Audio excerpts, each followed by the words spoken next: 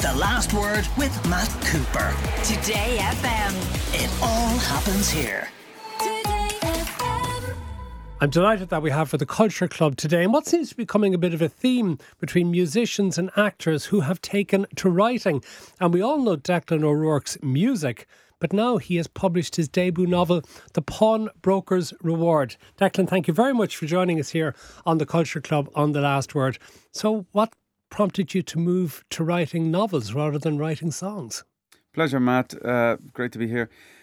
I never foresaw it coming, to be honest. I never had the urge. A couple of people over the years, I can count them on, a few fingers, people who said to me really seriously, you should be writing prose.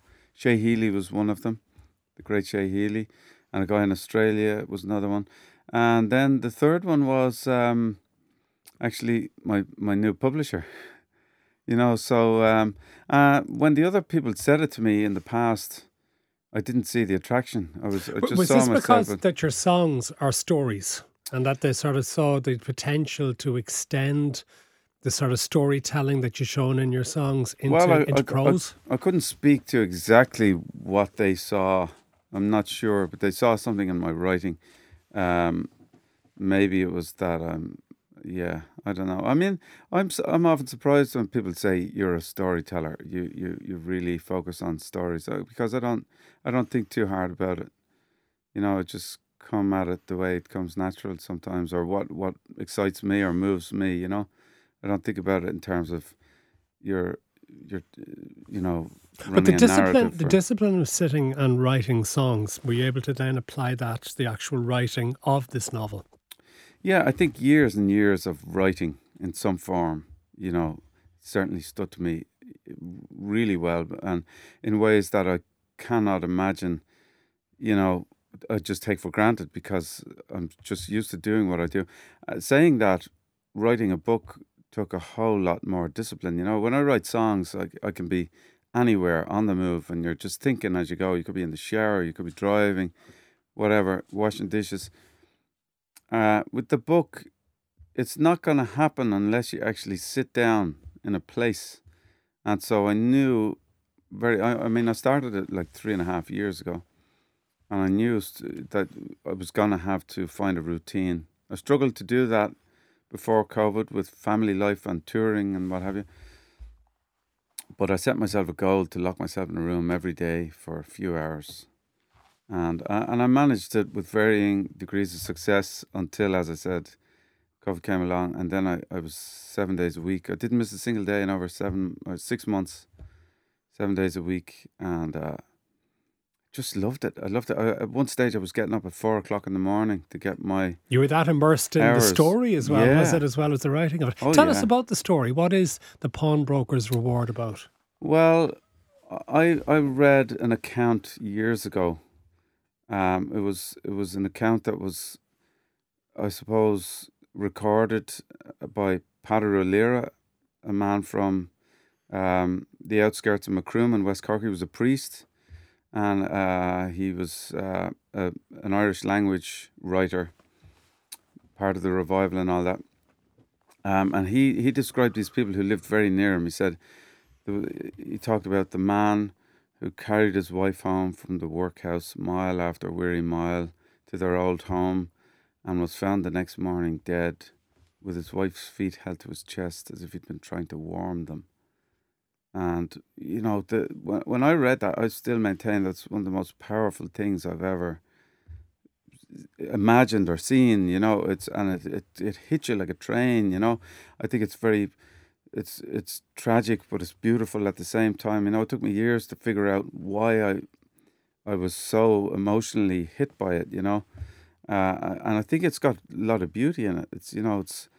It's somebody giving the last of their warmth in their own last hour to their loved one. And who doesn't want to be able to? I think the story of that scene and those people is ironically even bigger than a story like the famine, which is colossal and very hard to get your head around, but we can all understand One a simple human story, Yeah. microcosm of it. I think if you give somebody a distillation of anything like that, and it's the same with World War II or something, we cannot understand it, but we are fascinated with the individual stories and the struggles and the things that people encounter and what they do to survive.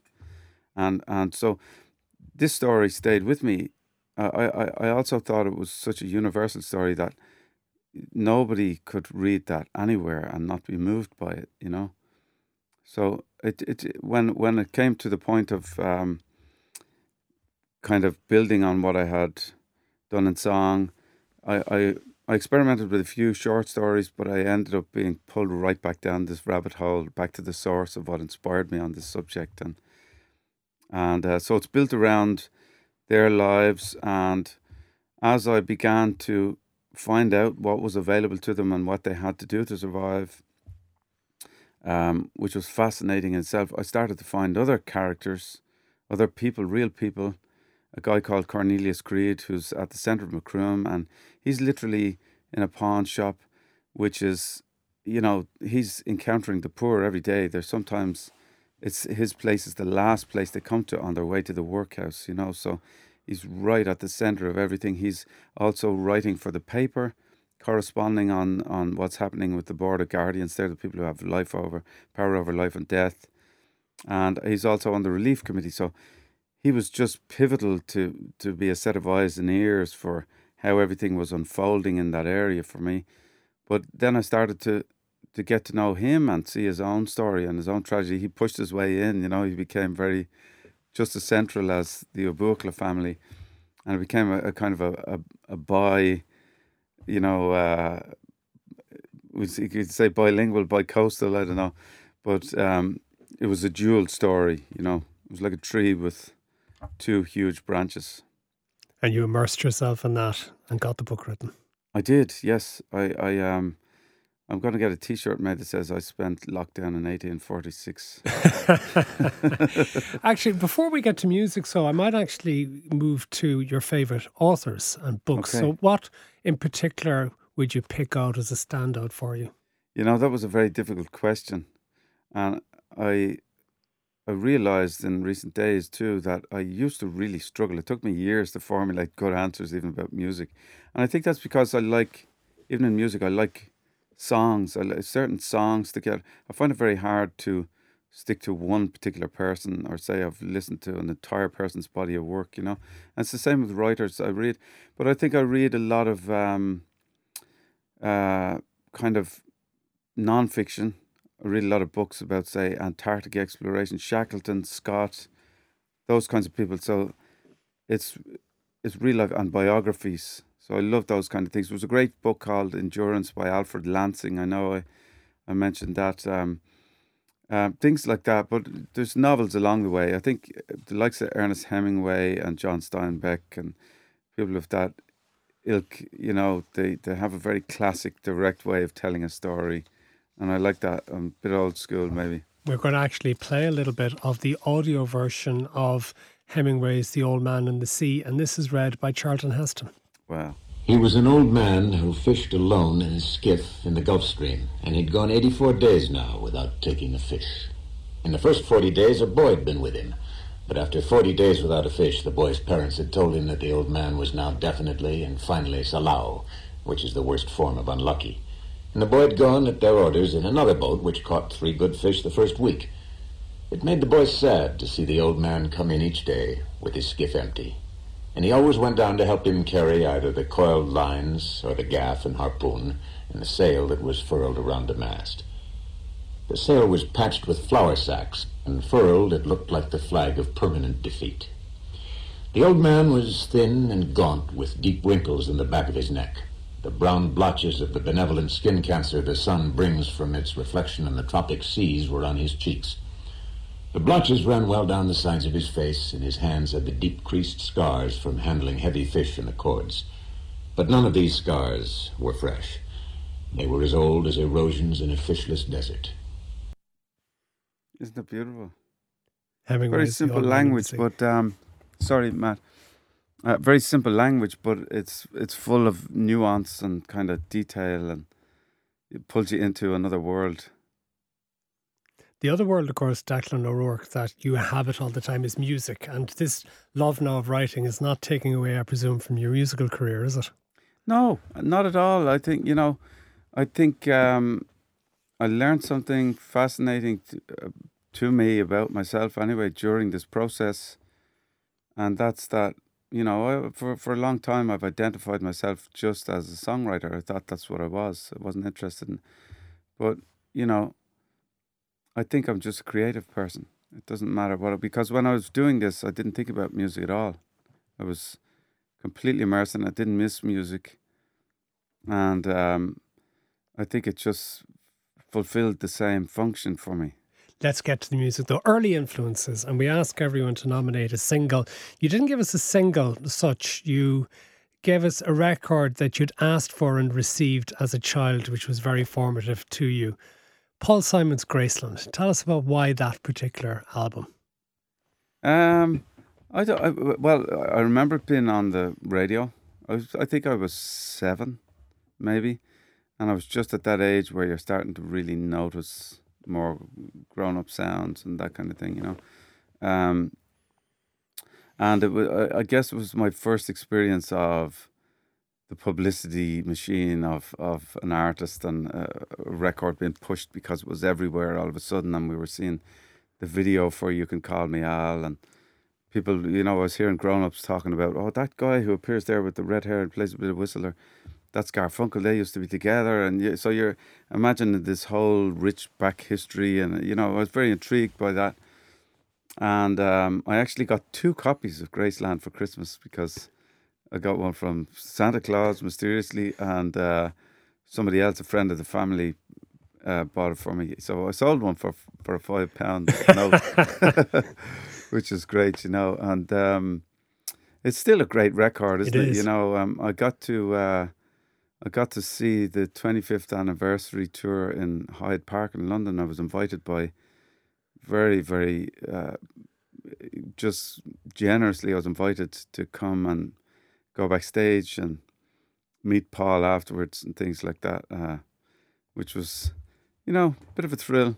And watching the show, I was goosebumps. I had a few tears. Just remember, pulls you, the way music pulls you right back into that moment. I could remember listening to it in bed on my walk on Christmas nights, that kind of thing.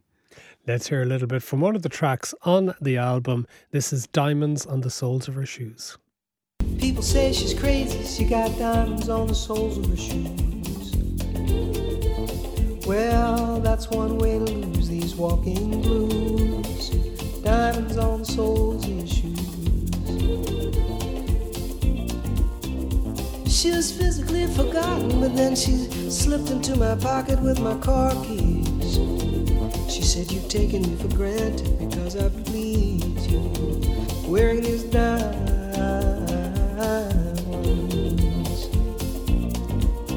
And I could say, ooh,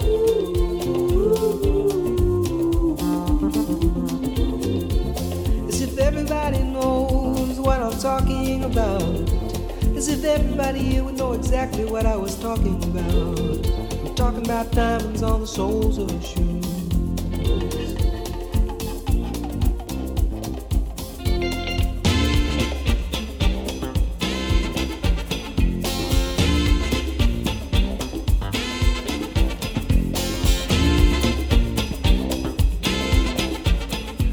Paul Simon's wonderful Graceland album. We did, Declan O'Rourke, the unfair question of your favourite album, and like many people who do the Culture Club, they find it nearly impossible to pick out just one.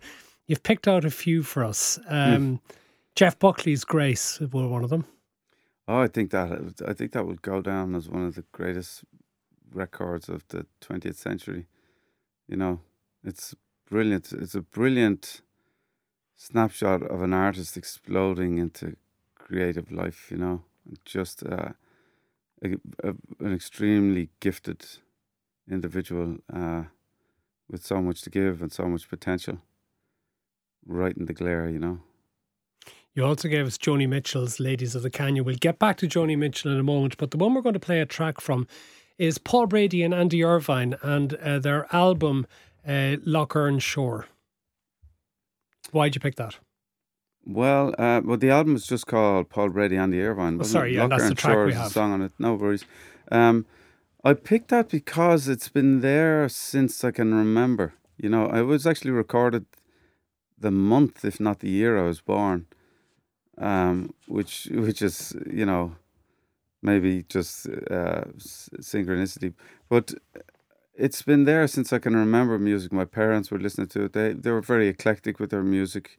They listened to everything from, you know, Otis Redding and blues and whatever was popular. Lots of traditional Irish music. My dad was into flamenco and you name it. There was all kinds of stuff playing.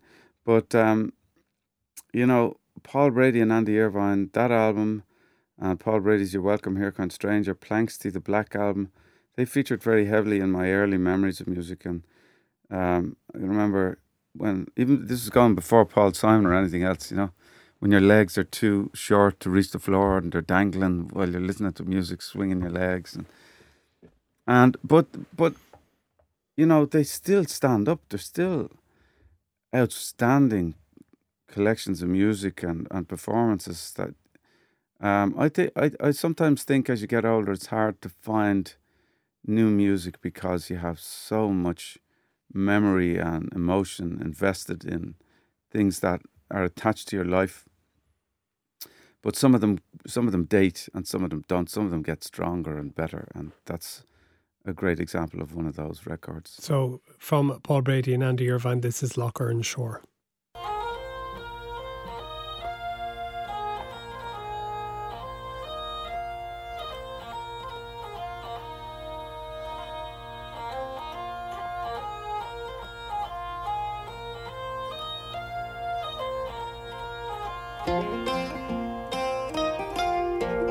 One morning as I went filing right Phoebus adorned the plain. It was down by the shades of Locherin I met with this wonderful dame. Her voice was so sweet and so pleasing, these beautiful notes she did sing. And the innocent fowl of the forest their love unto her they did bring. Paul Brady and Andy Irvine. Before we take the break, I want to ask you about your favourite artist. And I know you've, again, a lengthy list here, and you've mentioned you could have gone for the Beatles or for the Dubliners or whatever. But Joni Mitchell, why have you picked her? She has it all. I don't know. She hits me in every place, you know, with her voice and her writing and her playing. You know, it's just the way they all come together. I think she's just sublime. And, you know, I didn't really discover her until I was a teenager. And she has just held that place since then, you know. And I learned to sing listening to Joni and Jeff Buckley too, you know, when my voice broke and I couldn't, it just landed in my boots and I abandoned any hopes of singing at all. I just wanted to be a guitar player then. And at some stage in my later teens, I was listening to these records and just singing along in falsetto, which was, you know, like, I didn't think, I was just, you know, there was no way I was going to become a falsetto singer. So there was no kind of goal with doing that. But just by accident, I learned how to use my voice doing that, I think.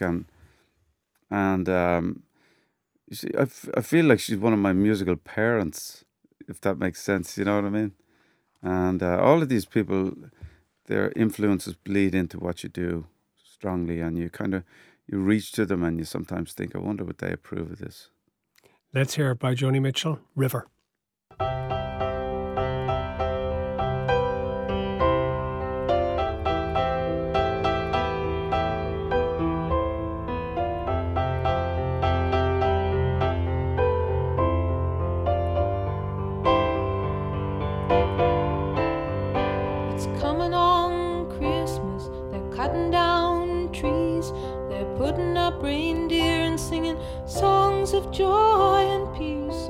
I had a river I could skate away on, but it don't snow here, it stays pretty green. I'm gonna make a lot of money, then I'm gonna quit this crazy scene. I wish I had a river I could skate away on. I wish I had a river so long I would teach my feet to fly. Oh, I wish I had a river I could skate away on. Joni Mitchell, you're far from the first person to have nominated Joni Mitchell as favourite artist as well. I need to take a quick break. We need to get the traffic. We'll be back with more of the Culture Club with Declan O'Rourke after this. Welcome back. Declan O'Rourke, songwriter, singer, now novelist. The Pawnbroker's Reward is his debut novel, is with us for the Culture Club here on The Last Word of Today FM. We're going to finish the music section, which we didn't before the break, but gigs. Which obviously you've played countless gigs yourself, but of those you've gone to, what do you remember the best and why? My first ever proper concert was Neil Young with Booker T and the MGs at Slane. I think it was 92, 93, and I was about 15, and I was big into Pearl Jam at the time, and they were my reason for wanting to go to Slane. My dad said I was too young. Yeah, it was a great reason. My dad said I was too young and you're not going, you know, and an uncle of mine said, he was a big Neil Young fan, he said, I'll bring him. And so my dad said, okay, off you go. And so then we had a kind of an argument. I kept saying, Pearl Jam are going to kill this day, you know. And he was saying, laughing and saying, you just wait and see, you just wait and see. And Pearl Jam were great, but Neil Young, Jesus, it just, wow, you know, I never recovered from it. And lifelong fan ever since, but it was just the magic, the energy. And I think he played Southern Man twice in my memory. I could be completely wrong, but that was the impact of it. It was like my brain, it was like twice, and the sound and the electric guitars, and you know, it was just so inspiring. We have Neil Young, not from Slane, but this is Neil Young live singing Ohio.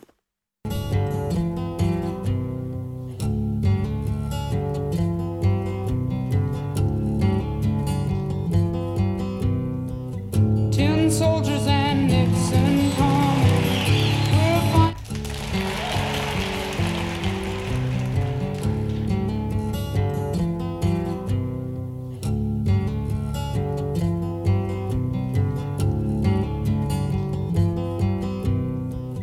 Tin soldiers and Nixon coming. We're finally on our own. This summer I hear the drumming for dead in Ohio. Gotta get down to it. Soldiers are cutting us down. Should have been done long ago. What if you knew her and found her dead on the ground? How can you run when you know?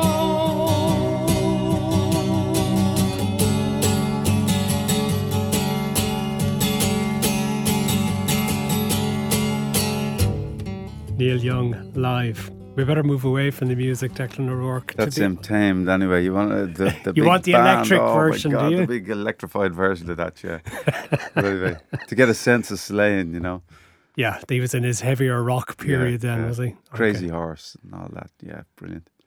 Let's move to movies. You've picked as your favourite movie 12 Angry Men with Henry Fonda. Why? God, well, it's so hard to ever pick something like that, isn't it? But, you know, 12 Angry Men, you have a classic, brilliant story told in one room. It's almost like a play, isn't it? But, you know, you don't really know where it's gone, and brilliant acting, and then a great twist at the end. It's all about the story, isn't it? And it's just a timeless film. It's brilliant. I think it's probably a lot of the younger generation mightn't have seen that yet, and they remade it, I think, in recent years, didn't they? I don't know if I saw that version, but the old black and white version is just incredible. We have a clip from it which features Henry Fonda. 11 guilty, 1 not guilty. Well, now we know where we are. Boy, oh boy, there's always one. So, what are we doing now? I guess we talk. Boy, oh boy. You really think he's innocent? I don't know. I mean, You sat in court with the rest of us. You heard what we did. The kid's a dangerous killer. You could see it. He's 18 years old. Well, that's old enough. He stabbed his own father 4 inches into the chest. They proved it a dozen different ways in court. Would you like me to list them for you? No. Then what do you want? I just want to talk. Well, what's there to talk about? 11 men in here think he's guilty. No one had to think about it twice except you. I want to ask you something. Do you believe his story? I don't know whether I believe it or not. Maybe I don't. So how come you vote not guilty? Well, there were 11 votes for guilty. It's not easy to raise my hand and send a boy off to die without talking about it first. Well, now, who says it's easy? No one. What, just because I voted fast? I honestly think the guy's guilty. Couldn't change my mind if you talked for 100 years. I'm not trying to change your mind. It's just that we're talking about somebody's life here. We can't decide it in 5 minutes, supposing we're wrong. Supposing we're wrong. Great drama. Brilliant, isn't it? I'm going to watch that tonight, I think. Lee Cox was great in it as well. Your favourite play, Shadow of the Gunman by Sean O'Casey. I haven't seen a massive amount of plays. I've been to see a few. I've been to Broadway. I've been to theatre and a few different countries on the. But it was hard to pick one. I was pulled back to. That was actually Shadow of a Gunman. I saw it in the Abbey maybe 6 or 7 years ago, I think. And it was great then. But I remember doing it in school as well. We did it in class over maybe a month or something.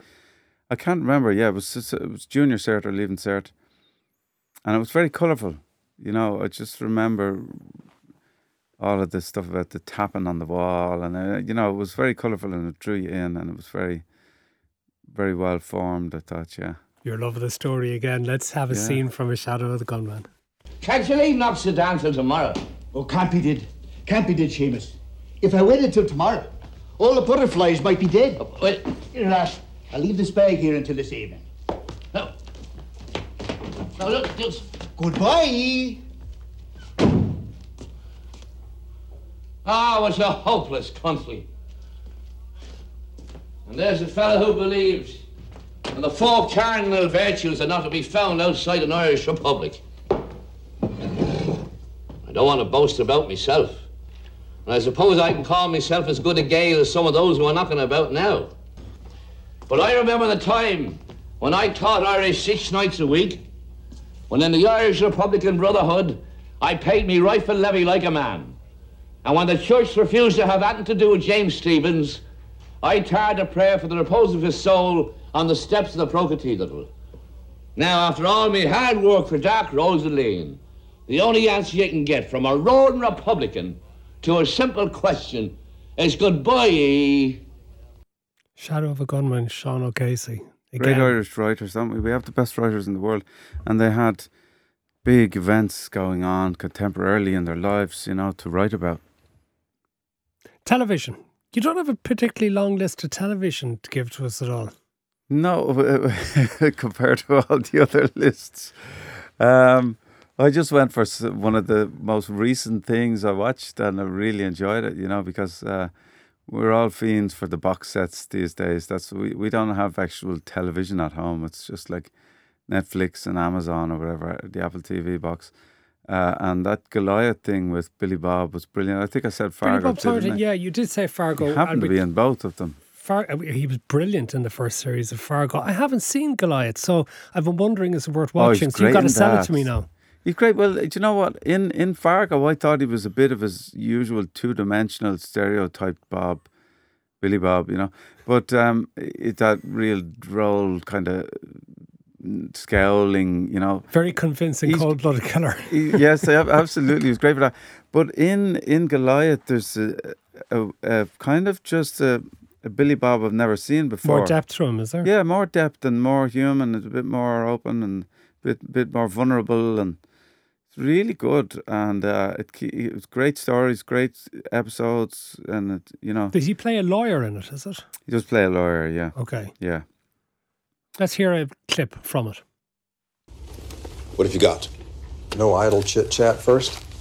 You have 20 minutes, sir. Okay, I'll try to do it in about 5.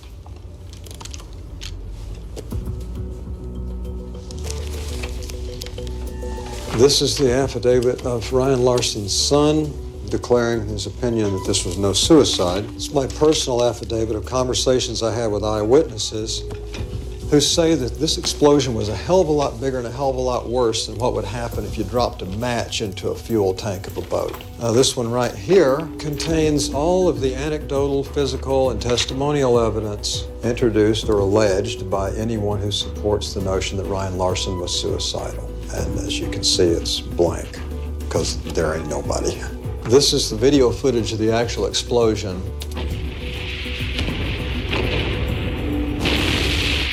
Match of a fuel tank. This is the declaration of one Alejandro Marquez, authenticating that he captured this video footage and that it's a fair and accurate representation of what happened the night that Ryan Larson was killed. I think if you examine this evidence, you can safely make a finding. Billy Bob Thornton and Goliath. So I'm going to try it now on your head. Oh, if I don't like it's a great series. You will not be disappointed. Another one I'll mention briefly, I watched recently. It was just one season and it's brilliant.